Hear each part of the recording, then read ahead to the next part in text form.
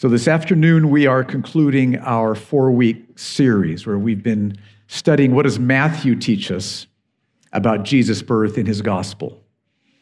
We've seen 3 truths so far. The first is that Jesus is the promised son of Abraham, born in the line of Abraham, who would bring the blessing of salvation to people from every nation, tongue, and tribe. That's the first truth. Second truth is that Jesus is the son of David, born in the line of David, who would establish God's kingdom, which would spread to the very ends of the earth, bringing forgiveness of sins and reconciliation to God for all those who would turn to Jesus and put their trust in him. Then last week we saw, as Kristen just read, that Jesus is Emmanuel, which means God with us, born of a virgin. So he's not just a man, he is a man, fully man, but he's also fully God, God with us. But that's not all the angel said. That's not all the truths that Matthew has for us. Let me summarize the scripture that Kristen just read and then show you this 4th truth that we're going to be focusing on tonight. As Kristen read, Mary and Joseph were engaged. Then Mary was discovered to be, she saw that she was pregnant, and Joseph assumed that this is because she had broken their engagement commitment and had become involved with someone else. So he plans to divorce her, which is what breaking an engagement was described as back in that time. But an angel of the Lord came to him and told him, Joseph, the baby is not from some other man's involvement. Her pregnancy is a miracle brought about by the Holy Spirit, a miracle of conception in her. So go ahead and marry her. And let me tell you everything that Joseph said. In fact, I want us to read this and see it up on the screen, verses 20 and 21. Because the 4th truth we're going to look at is in these 2 verses. Verse 20, but as Joseph considered these things, behold, an angel of the Lord appeared to him in a dream, saying, Joseph, son of David, do not fear to take Mary as your wife, for that which is conceived in her is from the Holy Spirit. She will bear a son, and you shall call his name Jesus, for he will save his people from their sins. The word Jesus is from the Hebrew word Yeshua, which means God saves. And in Jesus, God has come to earth to save his people from their sins. That's the 4th truth. Jesus came into the world to save his people from their sins. Now, I want to open up what that means, and I'm praying that God will use that verse to help us to see more clearly than maybe ever before the wonder of what we have in Christ's birth this Christmas. And I want to do that by asking a couple questions. First question, what does it mean to be saved? We can use that word a lot, kind of like a cliche, but what does that really mean to be saved? And it's not complicated, just the way that the English word works. It means you're rescued from something that could harm you or that is dangerous to you. So, kids, if you can't swim and you fall off a boat while it's going, what do you need to be saved from? Drowning, I'll tell you, right? Drowning. Obvious. Or if you're in a house that's burning, and you're in that house, what do you need to be saved from? The fire. Okay, it's obvious. Or if you're bitten by a poisonous snake, what do you need to be saved from? That snake's venom, the poison. So being saved isn't complicated. It means being rescued from something that will harm us, something that's dangerous to us. So what is it that the angel says we need to be saved from, rescued from? What is it? And it's right there in the verse. He will save his people from their sins. That's what we need to be saved from. That's what is harming us. That's what's so dangerous. Now, that might just be a truth that like bounces off you. It's like, okay, I've heard that before. But let's dig in more deeply. What are sins? I would guess many of us don't feel much danger, much potential harm from sins. What are sins? Lots of people think that sins just means, well, you do some bad things, like maybe you cheat on a test at school, possibly, or you steal something from a store, maybe, or you lie to your parents about what you did or didn't do. And if you define sin just as, doing some bad things, then you could think, well, yeah, I think I probably sinned. Actually, it was like 4 or 5 days ago I sinned once. I did. I remember that. And before that, maybe like 2 or 3 weeks ago, that's how we would view sin if sin is just doing some bad things. And sin is doing bad things, but it's much more than that. And I want to show you a scripture that has helped me understand the harm and the danger that's involved in sin. It's how God describes sin back in the Old Testament, the book of Jeremiah, verses 12 and 13. Look at what God says about sin. He says, Jeremiah 2, 12 and 13, "Be appalled, O heavens, at this. Be shocked, be utterly desolate, declares the Lord. For my people have committed 2 evils. They have forsaken me, the fountain of living waters, and hewed out cisterns for themselves, broken cisterns that can hold no water." Now here's the picture.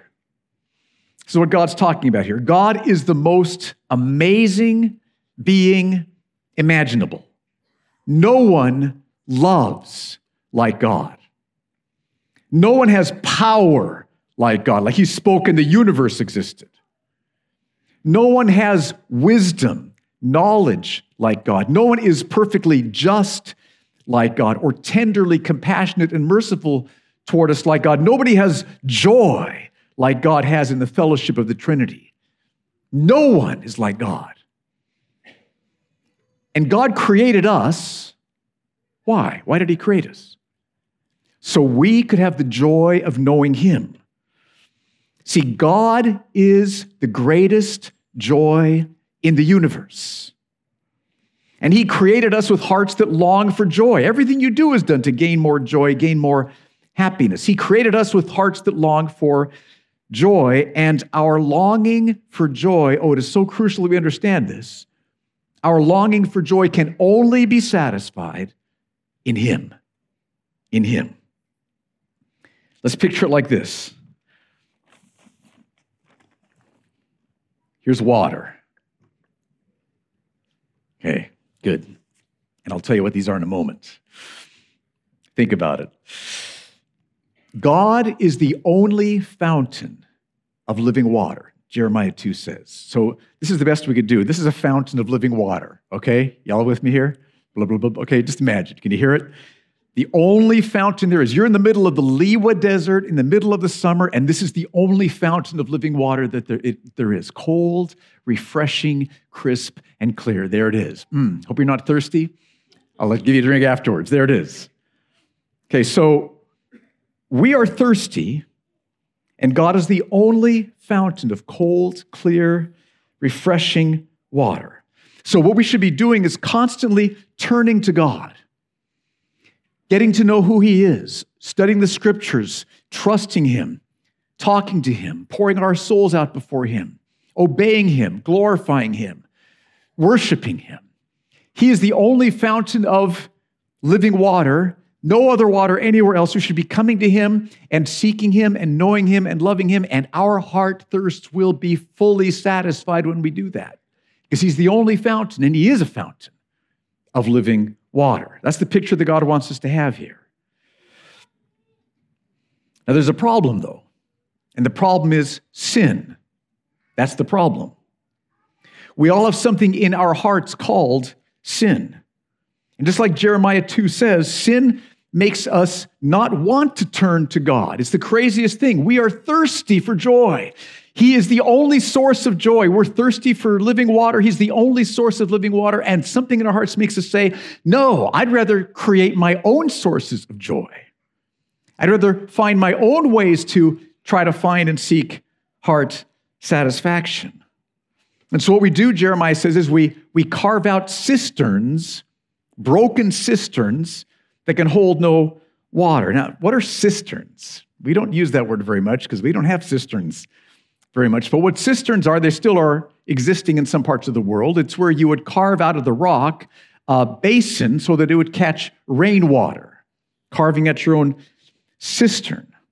Now, we don't have cisterns today, so let's use these cups instead. Okay, we'll imagine that these are, well, it works great because instead of turning to God, the fountain of living water, we try to make our own water cups, which will hold water. But the problem is, see, kids, is this water cup going to hold any water, kids? Thank you, kids. No. Adults? No, thank you. Kids, is this going to hold any water? No. So we try to make our own water cups that we think is going to hold water, it's going to satisfy, it's going to give us something to drink, but they're all broken. All we can do is make broken water cups. So, for example, many people, tragically, because of sin, turn from God, fountain of living water, and make for themselves a broken cup of man-made religions. The world is full of man-made religions. And those man-made religions, there's no water in them. Look, see, remember? Okay, these are broken cups. This can't hold any water. And it's heartbreaking when you think of the millions of people that are pursuing man-made religions and thirsty. There's just nothing there. It's heartbreaking, but that's what people do. That's what sin does. Turn from God to man-made religions. Others might turn from God and try to make their own water cup by trying to be popular at school or in the office. But when you do that, we've all done that probably at times, right? It just doesn't last. It's like, where did that go? I thought there was a drop there. There's just nothing there. That's a broken cup. Popularity, seeking that to satisfy your heart thirsts, that is a broken cup. What else do we have here? I wrote down one more. Oh, yeah. How about money or career, right? We make our own water cup. Money's going to do it for me. Career's going to do it for me. But no matter how advanced you get in your career, no matter how much money you pile up, there's no water there. It's like one more or a little bit more. No, it's empty. There's nothing there. Remember? Okay, these are broken cups. And then I try to think of one for the kids. So kids, you might turn away from God and think that you can create your own water cup in that toy that your brother or sister has. If I just had that toy to play with, then I'd be happy. Okay, adults, you can probably relate to that too, huh? If I just had that toy, then I'd be happy. But it never works, right? I thought for sure there'd be some water there. Oh, wait a minute, it's broken, okay? That's what we do. That's what sin makes us do. Sin means turning from the fountain of living water and making our own cups, which always are broken. That's what sin is. Sin means turning from the fountain, making our own broken cups, taking our heart thirsts to something other than God, which never satisfies us. And when we understand that that's what sin is, we will see that we've not just sinned like, I think I might have sinned once, maybe 4 days ago. No, it's not how it works. Before we were saved, we sinned all the time. We constantly ignored God, the fountain of living water. We never turned to God. We just kept coming up with new cups. So I guess I'll try this one. That didn't work. I guess I'll just try this one. Just keep going through one after the other, right? That's what we would do. But we never turned to God. I mean, think about it like this. Just remember this past week, okay? Did you have times this past week when you were feeling empty or bored? Times when you were feeling insecure maybe or fearful? Times this past week when you were frustrated or disappointed about something? Those are all symptoms of heart thirst. Did you have those this last week? Now, when those came, did you turn to God, the fountain of living water? Did you turn to Him, open up the scriptures, seek His face, pour out your soul before Him, ask Him to strengthen you, ask Him to help you, ask Him to comfort you? Is that what you did? Or did you instead try to make another broken cup? There's got to be a movie in here that's going to make me happy, right? It's got to find it. Maybe there's something tasty in the refrigerator. Maybe that'll help me out. Or maybe buying a new self-help book, get a new start, and kind of a new surge of motivation or energy. Broken cup, Broken cup, broken cup, broken cup. That's what sin does. That's sin. We are all thirsty. There's one fountain of living water available for us in knowing God, and sin in our hearts makes us not want to turn from God, makes us want to turn away from God, create our own broken cup so that we can say, well, at least I'm living it my way. I'm making my own choices. I'm independent. I'm calling the shots, but you're thirsty, aren't you? That's where we're left. What we need to be saved from, the angel said, is sin. He will save his people from their sins. And sin means we turn from the fountain and we make our own cups, which always end up broken. What Jesus saves us from is that sin, those sins, that heart power, which makes you not want to turn to God. Now that raises another question. Okay, we need to be saved from sin, but what's so dangerous about sin? Got to be saved from it, harms us, dangerous. What's so dangerous about it? And there's two aspects of it that I hope will help you see how dangerous, harmful sin is. One is the power of sin. And if you think about it, our hearts don't want to turn to the fountain. Why not? We're thirsty. Here's a fountain of cold, refreshing water. Why wouldn't we turn to the fountain? It's because of the power of sin that we have all had in our hearts. We'd rather call the shots ourselves, take the credit for trying to create a cup on our own. We'd rather do that than humbling ourselves before God, worshiping him, acknowledging him as our creator, that we need him, trusting him to help us, trusting him to satisfy us. We get the help, he gets the glory. We don't want that because of the power of sin. We want to get the glory. And that's why we're so quick to turn to man-made religions or popularity or careers, money, toys, which means because of the power of sin in our hearts, we will never find the joy we're craving. It's nowhere else to be found, which is a tragic thing to think about. You long for joy and happiness. We are made that way. And because of the sin in your heart, you will never find it unless you're saved from that sin. But there's a second danger that's even worse. Not just the power of sin, but the guilt of sin. Now, how's that worse? Well, think about guilt like this. No one is more loving and patient and merciful than God is. But he's also just.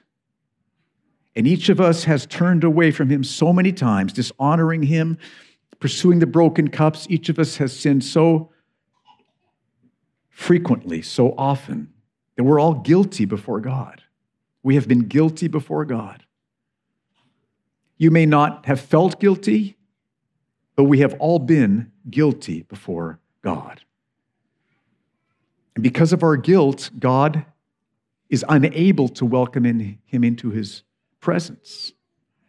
And because of our guilt, we face God's punishment forever. So feel the predicament that humanity is in because of our sin. We are left empty now with no hope in ourselves of finding the joy we long for, heartbreaking. But even worse, we face God's punishment forever. Empty now for our life, punishment forever. That is a hopeless situation. That's where all of us have been. And I would guess in a group this size, that's where some of you still are. And we love you. We're glad you're here. Oh, we long to have you hear about the salvation from sins that Jesus brings to us. But feel the weight of this. If you're not trusting Jesus Christ, if you're not drinking from the fountain, then not only are you doomed to never having the joy, the fullness that you long for, but you're going to face God's punishment forever. That's your predicament. But the angel said to Joseph, "You shall call his name Jesus, for he will save his people from their sins. That's amazing. That is exactly what we need. So how does Jesus save us from our sins? By dying on the cross. What happened when Jesus died on the cross? Two things. One, when he died on the cross, he paid for all the guilt of everyone who will turn to him and trust him. That's what Jesus did. So the moment that you turn to Jesus, trust him, forgive me, change me, I want that living water more than anything. The moment you turn to Jesus and trust him, you are instantly forgiven for all of your sins, past, present, and future. The guilt is gone. Before that point, you were here and there was guilt between you and God. You couldn't come to God even if the power was taken away from your heart so you wanted to. That guilt was there. Now that guilt is just gone and you can come. So guilt was paid for by Jesus' death on the cross. But he also dealt with sin's power. How? Well, because he paid for your guilt, he could then pour his Holy Spirit out upon you. And what the Holy Spirit does is amazing. He gives you a drink of the fountain. And for the first time, it's like, that's the joy I've been longing for all my life. That's it. What's all this stuff? What have I been thinking? There is real joy for me. And that reality of tasting that joy and the power of the Holy Spirit changes your heart. You don't become sinless. You still can get pulled back to this from time to time. It's like, I'm pulled back, but there's nothing there. And you fight against it. You fight the temptation. Lord, help me to fight this temptation. Because there's real living water that you've tasted and you know nothing else comes close. So Jesus pays for the guilt of your sin and he sets you free from the power of sin. He does that for everyone who turns to him in simple faith and says, Jesus, I trust you. Look at me. I'm a sinful man. I'm a sinful woman. I trust you to forgive me. I trust you to change me. I trust you to help me. And he will. That's what our Jesus has done for us. Now, with that in mind, let's read verse 21 one more time. I'm hoping that this is starting to, you'll see that this is amazing. This isn't just a Christmas cliche. This is amazing to think of what Jesus came to do. Verse 21, the angel says to Joseph, she will bear a son, and you shall call his name Jesus, for he will save his people from their sins. That's what he does. And what does this mean for us? Two takeaways. First, if you haven't already, trust Jesus to save you from sin's guilt and power. Turn to him right now. Trust him. Jesus, I've got sin. I've got a whole mess of broken cups behind me in my history, just dozens and dozens of them. Save me from my sins. Forgive me for my sins and set me free from my sins. Turn to him. Confess your sins to him and trust him. He will save you from your sins. That's the first takeaway. Second is this: continually drink from God, the fountain of living water. First thing in the morning, open up the scriptures, read, drink, seek his face, thank him, worship him, ask for help for the day. As you go through the day, you hit a frustration. Turn back. Oh, Lord, help me with this frustration. What should I do? I need your help. Strengthen me. Fill me. Somebody hurts you. Oh, Lord, fill me. That hurt is painful. Fill that hurt with your presence so I can forgive them and help them. All through the day, we're turning to the fountain again and again and again. And the fountain doesn't go down and water, just keeps bubbling, keeps just always there, just ready, always there, all that we need. Every time for the drinking, you can have your heart thirsts satisfied by turning and drinking. It is that simple. That's what I want to call you to do. He will save his people from their sins, from the guilt of their sins and from the power of their sins. He will save his people from their sins. Now, you might be thinking, okay, but there's some fine print there. Who are his people? Who are his people? The Bible says that Jesus came to save a vast number that no one can count from every nation, tongue, and tribe. And so the way you can tell you're one of God's people is very simple. Turn to him and drink. Turn to Jesus and trust him. God's people are those who turn to Jesus with faith and who drink from the fountain as a result. Simple. Because you're doing that, you are one of God's people. He came to save his people from their sins. So, trust Jesus to save you from sin's guilt and power, first of all. And second, continually drink from God, the fountain of living water. Let's stand. I want to pray this for us.